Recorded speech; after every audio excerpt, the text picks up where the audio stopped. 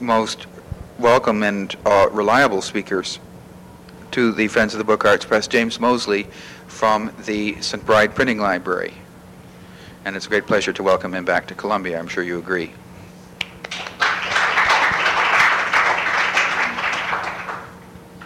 In 1692, King Louis XIV commissioned a printing type. And what most of us know about it, if we can remember, is that it's based on a grid of 3,204 little squares. Faut-il donc tant de carrés pour faire un O qui est rond? That is, I think, my first and last quotation in French in this particular lecture. Does it really need so many little squares to make an O, which is a round letter, said Fournier, mocking the whole exercise. Well, type designers for the last 10 years could tell him the answer, yes it does. But what else do we know about this particular exercise? I'm going to use my other specs. Problems of logistics.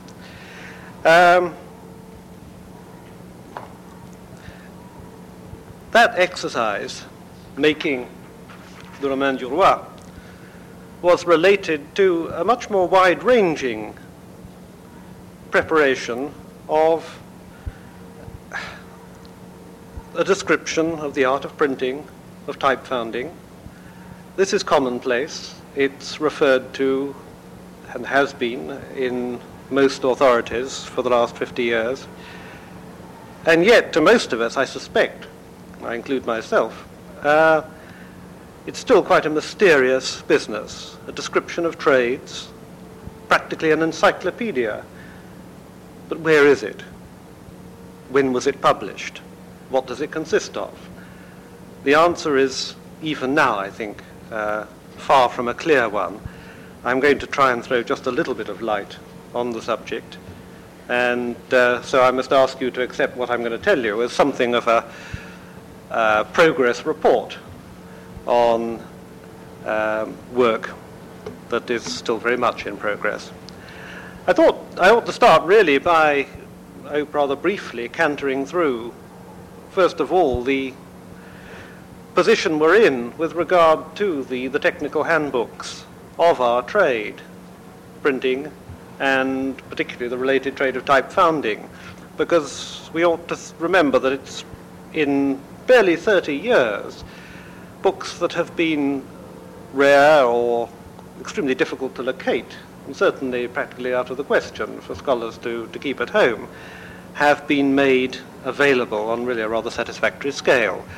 I say 30 years because in 1958 appeared the edition of Moxon's Mechanic Exercises, edited by Harry Carter and Herbert Davis, that marvelous, exemplary edition of what is still the major classic of both printing and type founding, now of course available as a Dover paperback. But in fact, the scale of reprinting has been on a quite impressive scale. After Moxon came a batch of all the English manuals from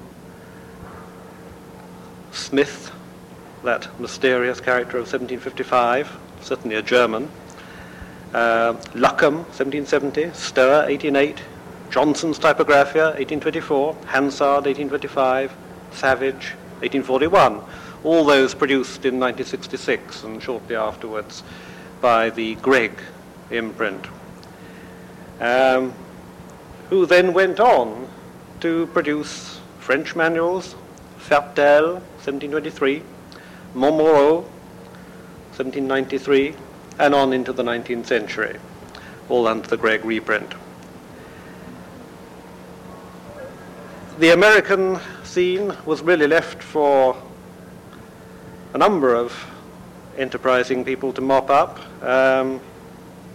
Harold Berliner, producing that nice little edition of Thomas McKellar's American Printer in its 15th edition with Professor Bellinger's introduction.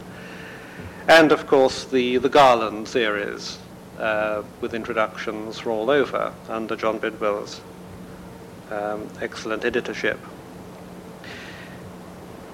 Lately we've had a whole series of German manuals, and these, those of you who know them, will know to be the prettiest and most delightful pieces of bookmaking in the entire range that I'm talking about, bound in the most absurdly pretty cloth, but produced by Walter Wilkes, who is one of the foremost printers at the Technical University at Darmstadt, and with excellent introductions, something that I'm afraid the Gregg series have rather conspicuously lacked, by Wilkes himself, by Martin Boghart at Wolfenbüttel, and by Frans Janssen, a Dutch bibliographer.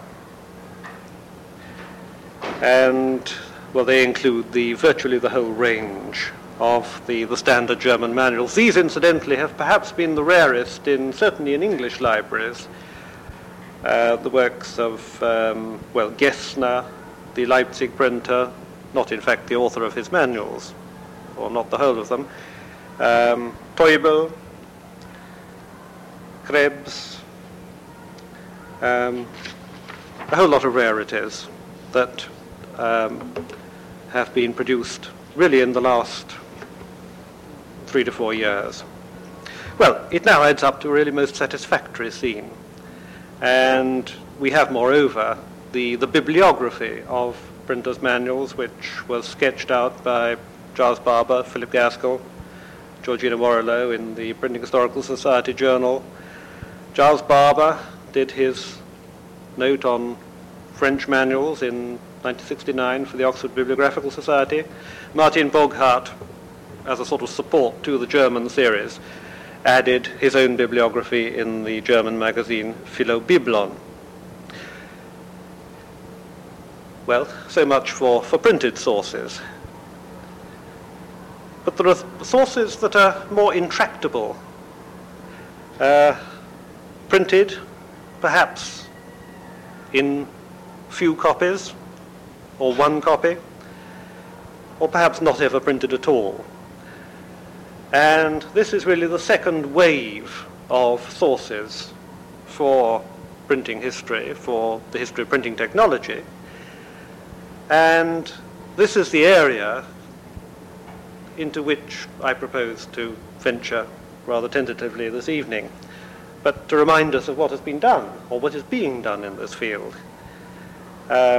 We ought, I think, to add into this category Giles Barber's marvelous assembly of bits out of the Encyclopédie.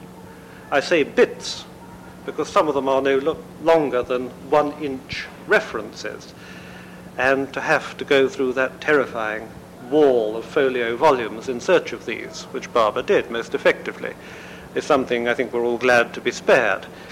We can now do it by looking in his Bookmaking in Diderot's Encyclopédie, published in 1973, an atrocious piece of bookmaking by Gregg. Nevertheless, we're grateful for it. It's done from Xerox. Well, that, as I say, that's not exactly an unprinted source, but it's certainly not the most accessible. Then there is one very mysterious thing. A Spanish bibliographer who is an instructor at the library school in Madrid had the wit to read the back notes of Updike's printing types, which in some ways is better reading, or more rewarding reading. No, I shouldn't say that. But he did come across something that aroused his interest, and that was a work entitled Institución y Origen del Arte de la Imprenta y Reglas Generales para los Componedores, of about 1680, which Updike announced he had in his possession. A set of proof sheets, apparently, of a work instructing compositors in the practice of their craft. it proves to be, as far as we can tell, the only copy of this particular work. And it is indeed in Providence Public Library in the Updike collection. And Jaime Moll has recently edited this work, printed in Madrid, with something of a crow of triumph at a work that apparently antedates Moxon by 3 years. I should say, by the way, that his triumph is a little bit, understandably, over-enthusiastic. The work of the compositors that it gives you is chiefly a matter of imposition diagrams, which are indeed available in, say, the early German manual of Hohnschuch of 1608. Nevertheless, I think one is glad that this sort of interest should be shown in Spain itself. Very recently indeed, Conor Fahey, lately professor at Birkbeck College in the University of London, has turned up another manual produced by the manager of the Ducal Printing Office in Parma. And that is in manuscript. And we can date that to the late 18th century. Now, the exciting thing about this sort of material is that these are manuals, exciting to those of us with this particular interest in printing technology, is that they give us a vocabulary, comments on the actions of the workers in the field of the book arts, which simply have not been available. And in the case of the Italian manual, again, there is a good likelihood that we shall be having that, or parts of it, shortly in print.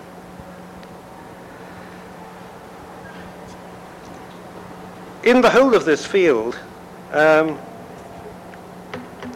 it is, I suppose, English and French language material that has aroused particular interest because of the sheer scale of its production and its quality. And in that context, it seems to be really rather curious that we have this reputed account of printing produced by the French Academy of Sciences, which simply does not exist in the literature. It is indeed referred to by Giles Barber in his account of letterpress printing manuals. I have yet to see a discussion of it in any of the standard texts I've referred to. Harry Carter was certainly aware of it when he edited not only Moxon, but Simon-Pierre Fournier's account of type founding. And yet you would hardly think that he had looked at it. Why should it be that a manuscript source of this kind has proved so intractable? Well, I hope to perhaps throw some little light on that, but perhaps I ought to sketch as briefly as I can something of the reason of how it actually came to exist. What it is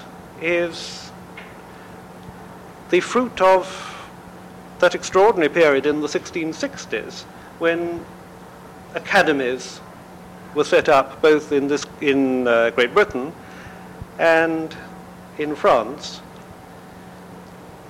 in a whole variety of disciplines. The Académie Française, 1635, spawns a whole series of official bodies. The British Royal Society comes into existence in 1660. And one ought to note in passing that Joseph Moxon, printer, type founder, was in fact a fellow of the Royal Society. It was something that quite rapidly shed this interest in the practical handcrafts and moved into the more elevated sphere of theoretical science. But you have a curious parallel to it in the French Academy of Sciences. There was a small group of savants, chiefly theoretical scientists, as we would say, meeting in private houses, who were recognized as the Académie Royale des Sciences in 1666. And this is the origin of the particular exercise that I'm going to refer to now. We ought to remind ourselves also, though, that it's the period of this setting up of state institutions, what is known in French as dirigisme, the intervention of the state into a number of different areas of industry in order to promote their technical advancement.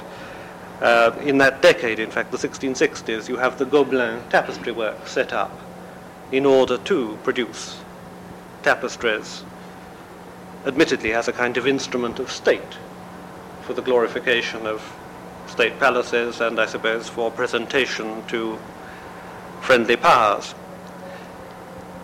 Saint-Gobain, the glassworks, is the most spectacular example of just this exercise in state promotion, which I think the current French government is doing its best now to, as we say, privatize after 300 years. But I believe it is still one of the most spectacularly advanced, technically, of the world's glassworks. And of course it's in this context that the Imprimerie Royale should be seen, an intervention by the state in printing itself, not perhaps as innocent as we might think. Henri-Jean Martin has suggested that this venture might very well, if Richelieu had not died 2 years after its founding, have led to a more substantial intervention in the business of printing and the regulation of the book trade.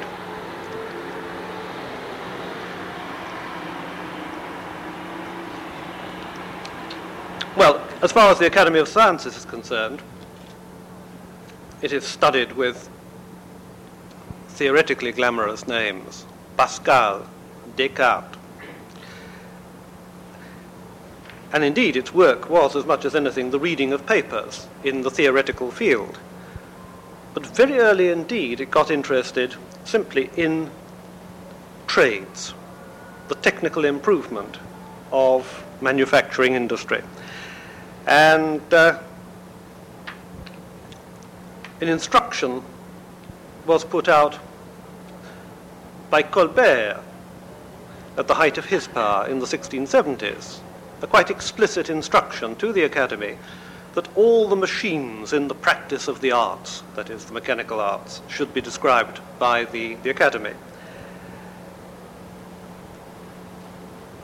which was, as we shall see, to bear some sort of fruit. What we ought to also to remember was that the 1670s are the period of state book production on the most sumptuous scale. Printing as an instrument of the glorification of Louis XIV, an instrument of diplomacy to present the glories of the French state to, I was going to say friendly, but friendly and non-friendly powers. So that the extraordinary series of copperplate books, vast folios showing the royal palaces, for example, were very much a question of promotion. And these, we should remember, were actually printed in the Bibliothèque Royale itself, where copperplate presses were set up. And to some extent, this was the publishing of works written for the Cabinet du Roi, the calligraphic works prepared for the King's Library, and then vulgarized through the medium of print. the Devise pour les tapisseries du roi of 1670 is a spectacular example of just this sort of exercise.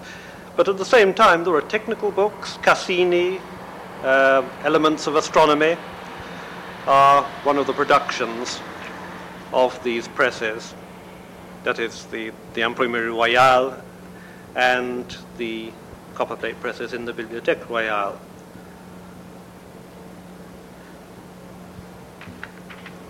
So it's in this particular period of rather sumptuous book production that a commission is set up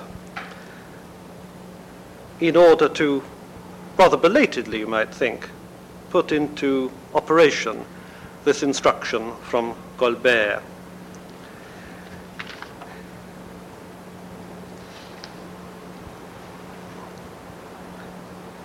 In 1692, this little commission was set up by the Abbé Bignon. Now, the Abbé Bignon was the nephew of the Comte de Pontchartrain, who was, in a sense, the successor to de Colbert, the contrôleur des finances, who had responsibility for the financial operations of the Imprimerie Royale. His nephew was indeed an abbé in holy orders. Saint-Simon says that he was a priest of whom the lifestyle, I suppose we would say, have removed all hope of an episcopacy. And so he was put, first of all, in charge of ecclesiastical affairs, and then generally a sort of oversight of the academies. And he selected this small team of academicians who produced the work that I'm concerned with. The best known of them really is Jacques Jourjon, who was 37, a technician. Not a lot to say about him. He had dabbled in armaments. He produced a kind of multiple warhead mortar, which sounds quite terrifying, which was certainly, I don't know if it was ever put into practical use. But he was thought to be knowledgeable about technology. The really interesting one is Gilles Filot de Billette, who was by far the most experienced. He was 58 in 1692. He was the one who was fascinated by the technology of trades. And in his obituary published by the Academy, it was said that he had this extraordinary knowledge of a whole variety of industries who were quite unknown to those who didn't actually practice them and never really looked at by those who did. Jean Trouchet, the third member of the commission, another abbé, Carmelite, but a mechanical genius. He'd produced some of the pumps for the great fountains at Versailles. And what he did, in fact, invent during the course of this exercise was a kind of demountable iron copperplate printing press. Fascinating thing. You'd think it was 19th century to look at it, but there it was. It was invented by Trouchet in the 1690s. And this little commission began its exercise. Initially, the brief was to cover the whole of the arts. A lady called Claire Salomon-Baillet has recently studied Filot de Billette's notes, jottings I think would be the better word, which are in his dossier in the archives of the Academy of Sciences, which I've also looked at. I'll show you one or two bits of them. And what is astonishing is that his initial brief for this exercise was what he called an encyclopédie. It is enormous in its extent. It would have covered all the mechanical trades. Most impressive in its scope. What narrowed it down was the decision, quite suddenly, to start with the art that preserves all the arts. And that seems to have been very, very closely related to a particular project. That is the so-called medallic history of the king, the medals of the principal events of the reign of Louis XIV. There had already been an academy of inscriptions, busily drawing up mottos for the great medals that were being struck, quite deliberately, in order to record the military glories of the reign of Louis XIV. And the project for printing these was clearly the moving force behind the exercise that is known as the preparation of the Romain du Roi, the printing type. I won't go into the details of that preparation because they have been studied brilliantly by André Jam, the French book dealer. And indeed, it's Jam's own researches in the archives of the Academy of Sciences that's really helped to flesh out the rather bare bones of the account that we once had of this whole exercise. This meant that the theoretical exercise of studying the way printing types were made and printing was done was overtaken by the practical scramble to get new types made by a punch cutter. Where was a punch cutter to be found? There were no punch cutters. Fournier himself says this, that when in the late 17th century the business of adding J's and U's in capital letters to the old Garamond fonts had arisen, you could not find someone. The old types served so well. Grandjean, in fact, the punch cutter who was used, was taught by a man who cut punches for medals. So it's this whole exercise of medals that is really behind the making of that famous book.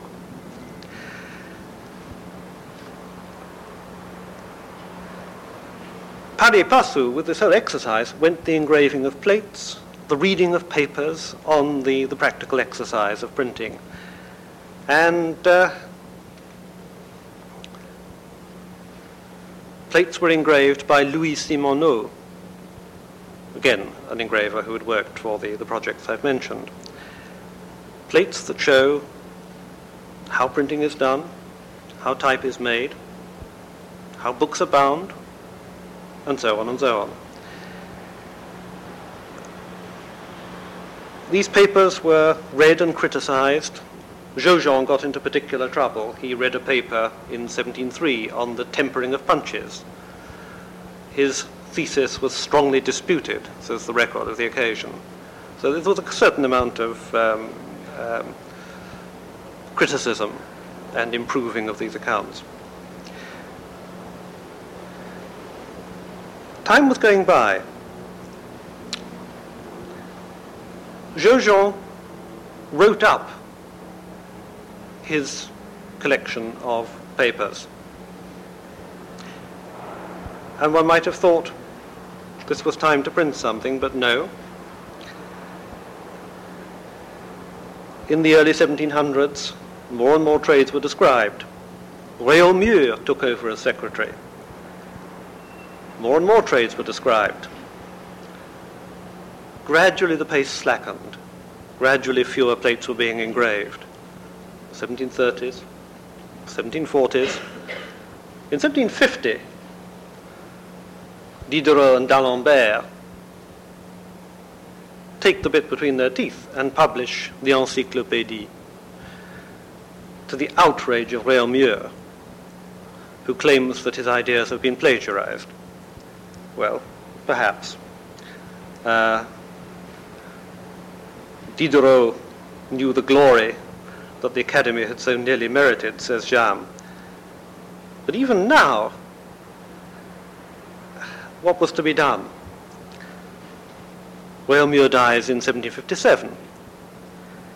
And, in fact, this extraordinary assembly of material, which by now comprised something like 2,000 copper plates, unpublished,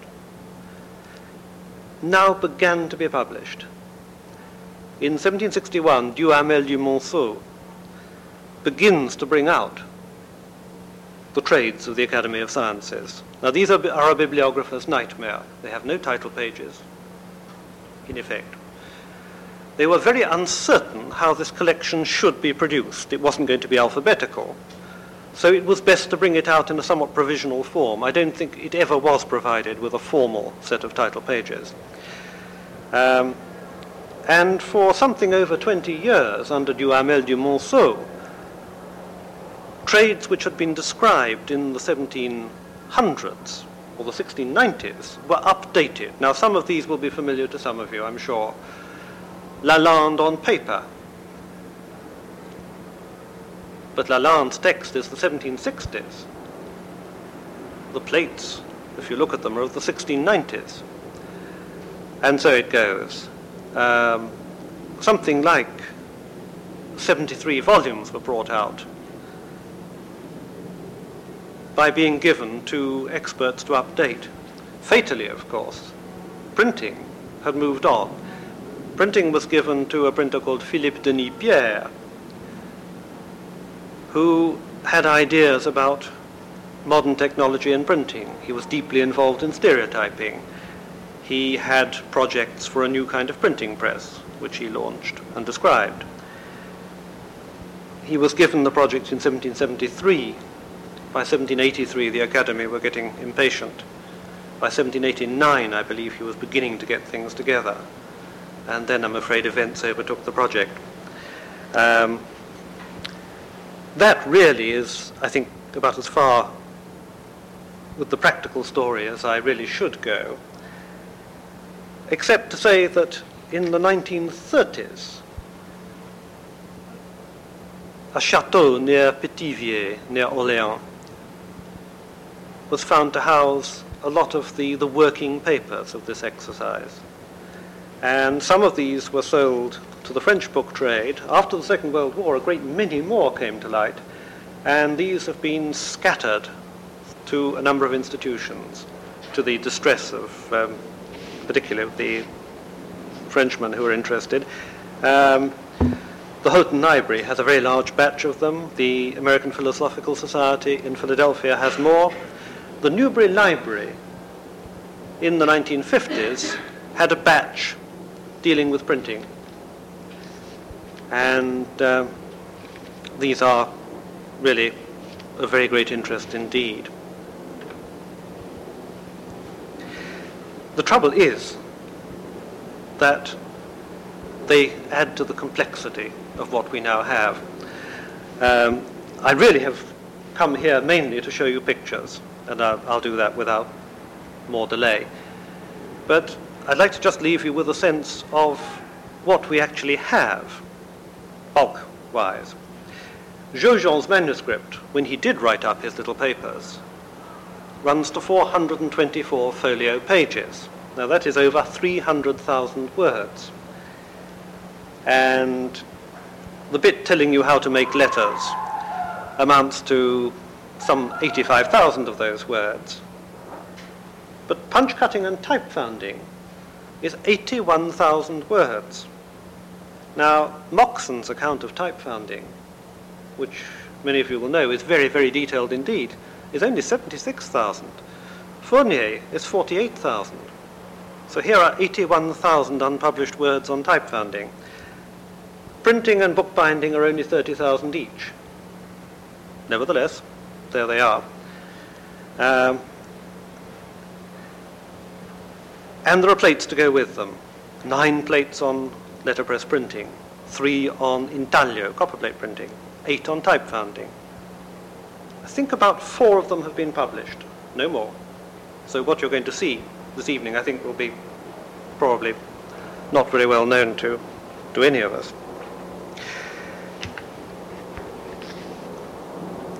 The question must be really what we're going to do with all this, and it is a big puzzle. If Giles Barber, who is incomparably the best informed writer in this field, says of Fertel's manual of 1723 that it has the first set of correction marks known in the field of the history of French printing. I'm sure it's said in good faith, but there in Des Billettes' notes in the Newberry Library, Chicago, is a little section on proofreading, written in the 1690s.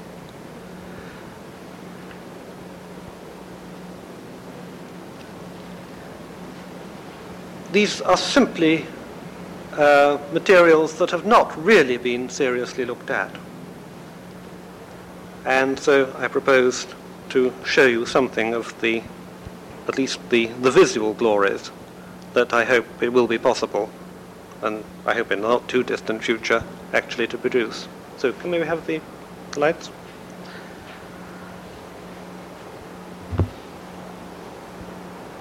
Is our machine working? Press 2 buttons. Ah, I am forgetting this. The marbles are the outer ones or the inner ones?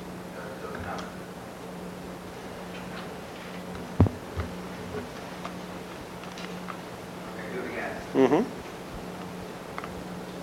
Yeah.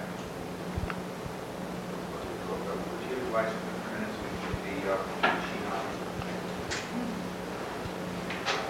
Follow. Thank you.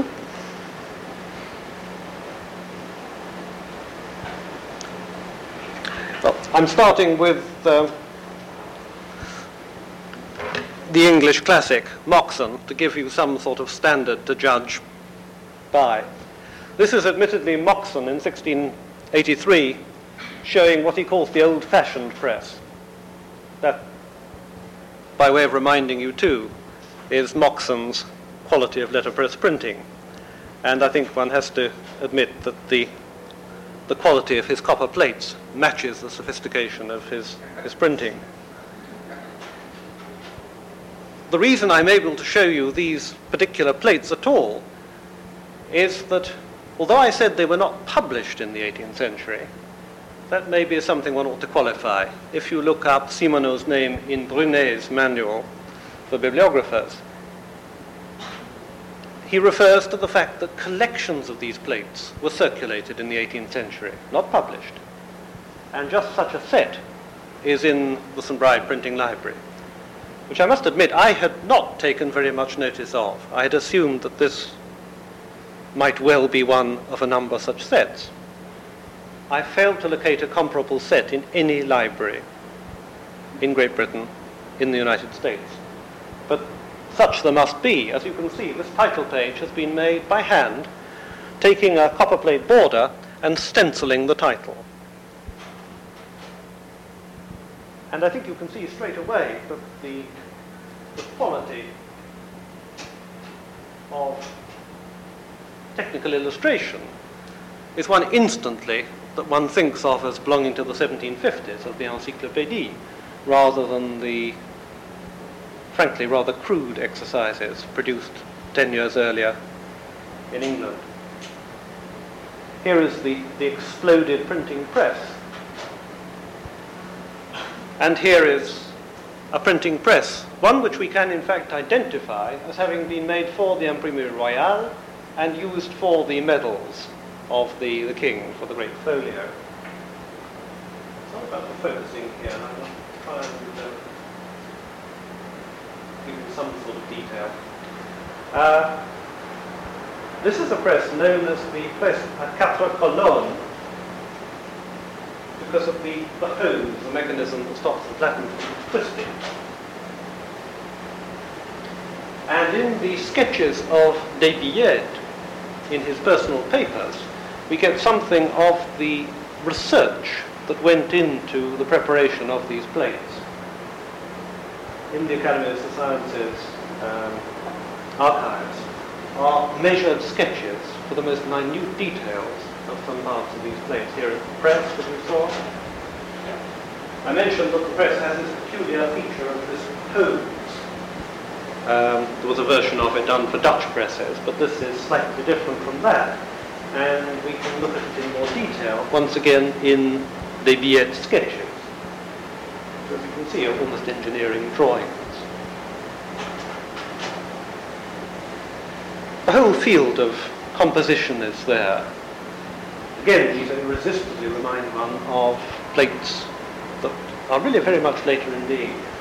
The great extraordinary set of 6 different typefaces needed for the famous Royal Greek printing types. These appear in Fertel's manual, 1723, but here we have a plate of 1694 with one of the great composing frames, very like the ones that were made for the University of Oxford in the 1660s. And a whole variety of little delightfully drawn, highly detailed composing sticks, the copy holder. Imposition, a very, very full set of imposition schemes with, again, technical details of the arrangement of furniture, which again anticipate or perhaps encourage the production of the well-known plates in the Encyclopédie. And it's rather touching if one looks at the actual headline, which is difficult to make legible to you. But if one were to read the folio headline, there it has Destruction des Arts. Here is a sort of pious gesture in the 1690s towards the printed text that hadn't in fact come out and wasn't indeed to come out for not far short of another century. Type founding is the most exciting set of these documents to me, because whereas we do have a sort of iconography of printing, here is the whole field of type founding in the most minute detail, even down to the actual making of the tools that will be used for engraving type, the making of the blanks, the punches, the facing of the punch, which some of you will have seen Stan Nelson actually doing. And then the business of tempering punches with a box of punch blanks, and a number of the tools that are very familiar in the work of Fournier. The striking of punches. This is one of the ways in which the manuscript and the plates rather nicely interact. I'll show you a detail of what's going on in that upper part. But you have a whole variety of activities, the filing of matrices, taking of trial castings. And here on the left is the actual striking of the matrix in a device which you see exploded down here. And this is this especially made jig, which was made to the specification of Grandjean himself for holding the punch while you strike it into the matrix blank. Now Fournier picked this out for his particular derision, not only the 3,204 squares, but the plate, which argues that he certainly knew the plate, if not the written text. This extraordinary instrument made of 25 different parts, he said, to do a job that can really be done simply with the 3 fingers of the left hand, meaning you hold your punch with your left hand, and then you bring down your hammer on it. Some of you may well feel that with a hammer that size, you would prefer to have your fingers a little further away from the punch. And to be fair to Grandjean, almost identical instruments were certainly made by the Swiss type founder Haas, which you can see in Basel, and indeed I have one at St. Bride's, a late 19th century jig for holding the punch in order to ensure that it goes in at the right angle. So here we have, beautifully drawn, one of the technical sophistications of type founding, which is not shown by Fournier, because he scorned it, and not shown by Moxon, because it probably never occurred to him that such a thing could be made. If we had engineering drawings, we could almost have it made. I'm sure Stan Nelson would make a beautiful job of it. And in fact, that is exactly what we have got. In the Bibliothèque de l'Arsenal is another little batch of related material, which shows a measured drawing of exactly this instrument. Well, that's one little detail, which gives you an idea of the interest of these plates. The actual casting of type really hadn't been shown effectively until the 1690s. here is Jos Daman in the 1560s, almost certainly totally misunderstanding the nature of the type founder's mold. I don't believe for a moment that what we're seeing is what he was trying to show. I think it can be argued, and this isn't really the place to do it, that this is simply a misunderstanding of the rather pyramid-shaped top to the early 16th century mold of the kind that one can see in the collections at the Enschede in Haarlem or the Planta Moretus Museum. But really, Moxon's own plate is not really very much more help. But when you have seen these two plates, you've seen the entire iconography of type founding until you are into the 1750s with the Encyclopédie or the 1760s with Fournier. Except that we now have to add to that iconography the set of plates made for the Academy. See in the top third of the plate, with underneath the detail, is one that was clearly taken in its entirety from these pioneering plates produced for the Academy of Sciences. And this is the Encyclopédie. Here is the detail of typecasting from the Academy. Some adjustment was done. I have to admit that this is a piece of faking in the original drawing for this, which is also in the bibliothèque with us. And now the actual preparation of metal, which you see going on here, which would be quite absurdly hot, wasn't actually going on in the same room. That simply been moved in to show the detail. And really, perhaps most exciting of all, the mould.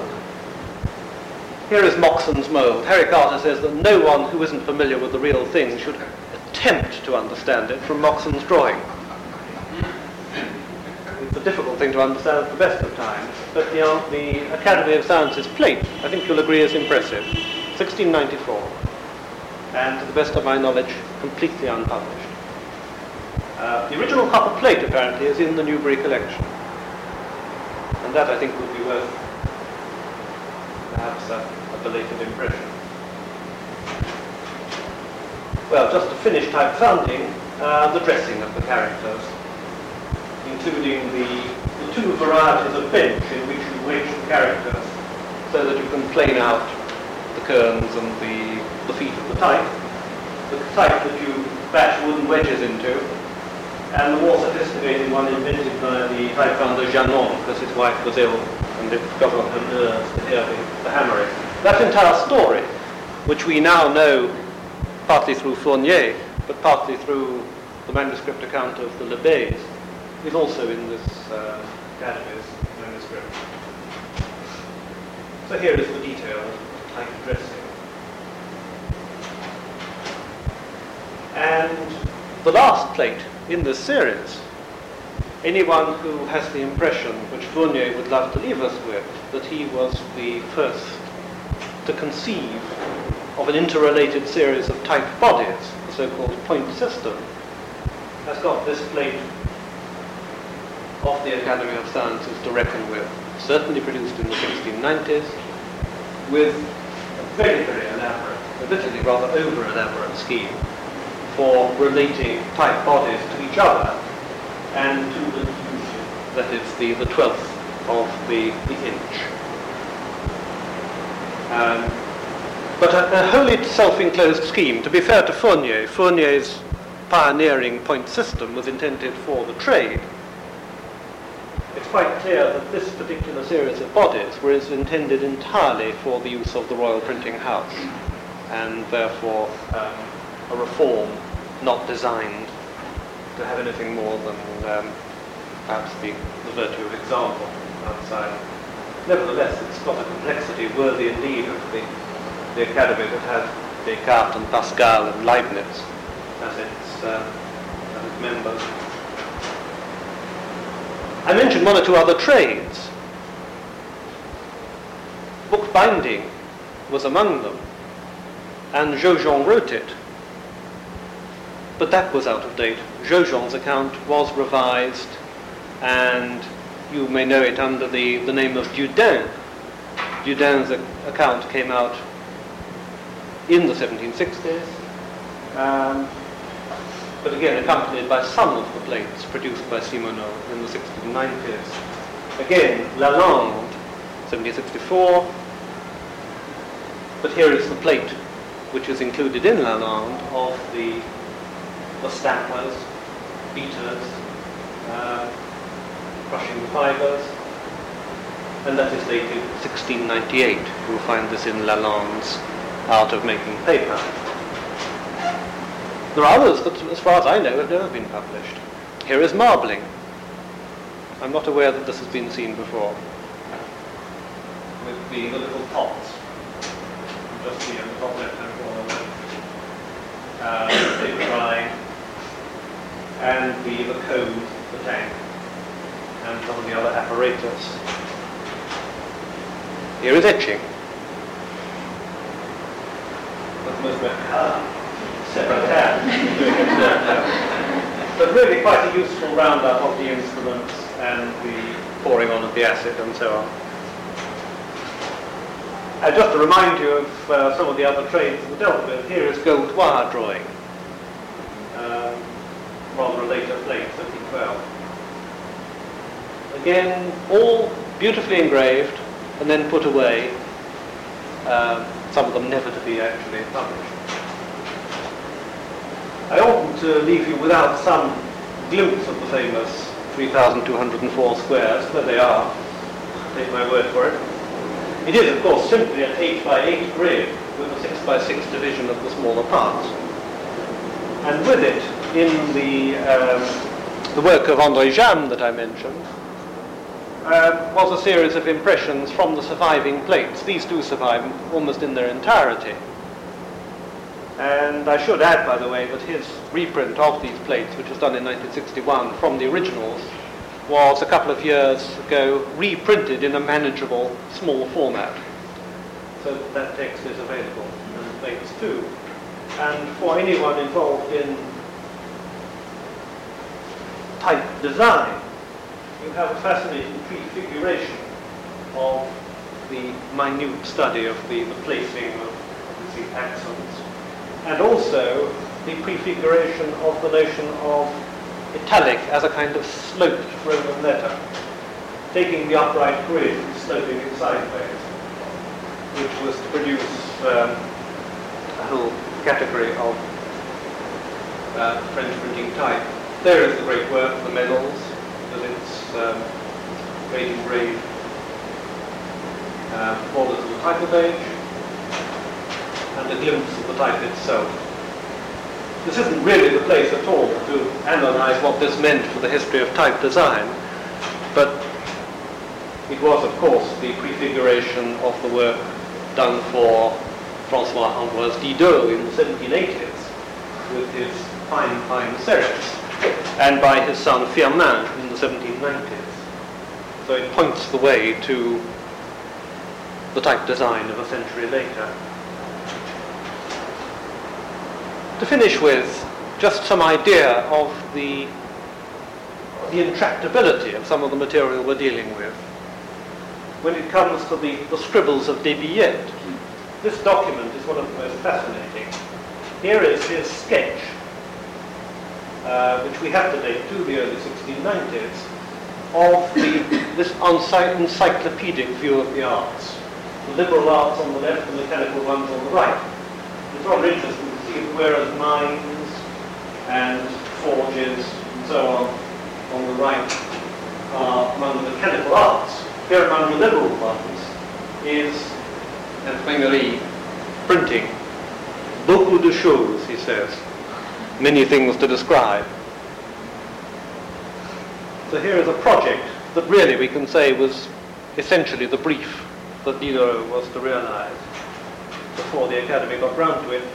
And one little glimpse at his obsessive questionnaires, questions, dealing with the berceau, the bed of the breast. What is it called? How big is it? And so on. I must ask you to bear with the degradation of a slide made from a photocopy, made from a printout, from a microfilm, and so on and so on. But even so, even in the original, it is not that easy to make something of. But fascinating to see a truly distinguished mind at work. And I must say that it is Desbillett's manuscripts in the Newbery collection which will be the most intractable to deal with, and yet perhaps the most worthwhile. So what is it we're talking about? Essentially, I think, in terms of the most approachable material, I suppose we are talking about Jaujon's manuscript, the big folio that I've mentioned to you.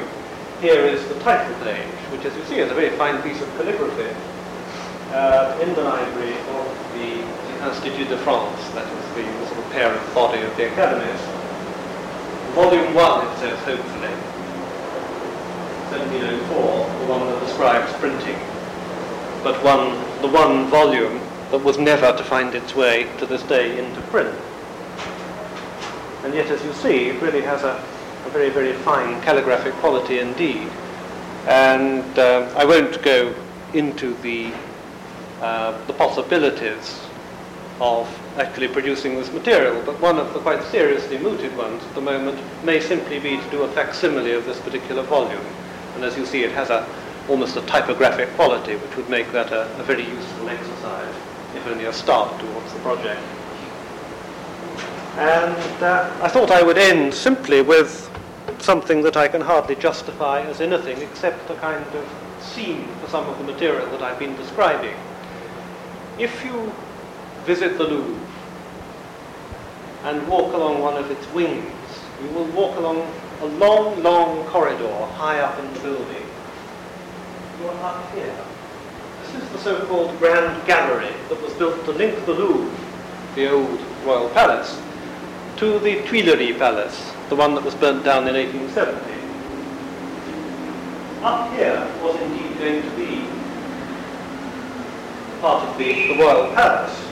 Down below were to be lodged painters, engravers. In the end, the project of making this part of the Louvre as a royal palace rather collapsed, with Louis XIV totally losing interest in the Louvre at all and moving to Versailles, which opened up the whole building, this curiously narrow gallery, for various mechanical arts. I think the mint was placed here for striking levels. And in this area down here, the Imprimerie Royale was set up. Here was moved the type foundry that went with it in the 1720s. And this is from a series of sketches and plans drawn up in the 1720s, which, as far as I know, again remain unpublished and would be worth adding to the exercise. Well, I've given you a rather sketchy account of what I hope you'll agree has some really quite exciting visual elements, and I hope it may be possible to add to that some account of a whole vocabulary of printing and related trades, and a whole lot of technical details which will fill in a gap between the Anglo-Dutch tradition of Moxon and the later French manuals that we already have.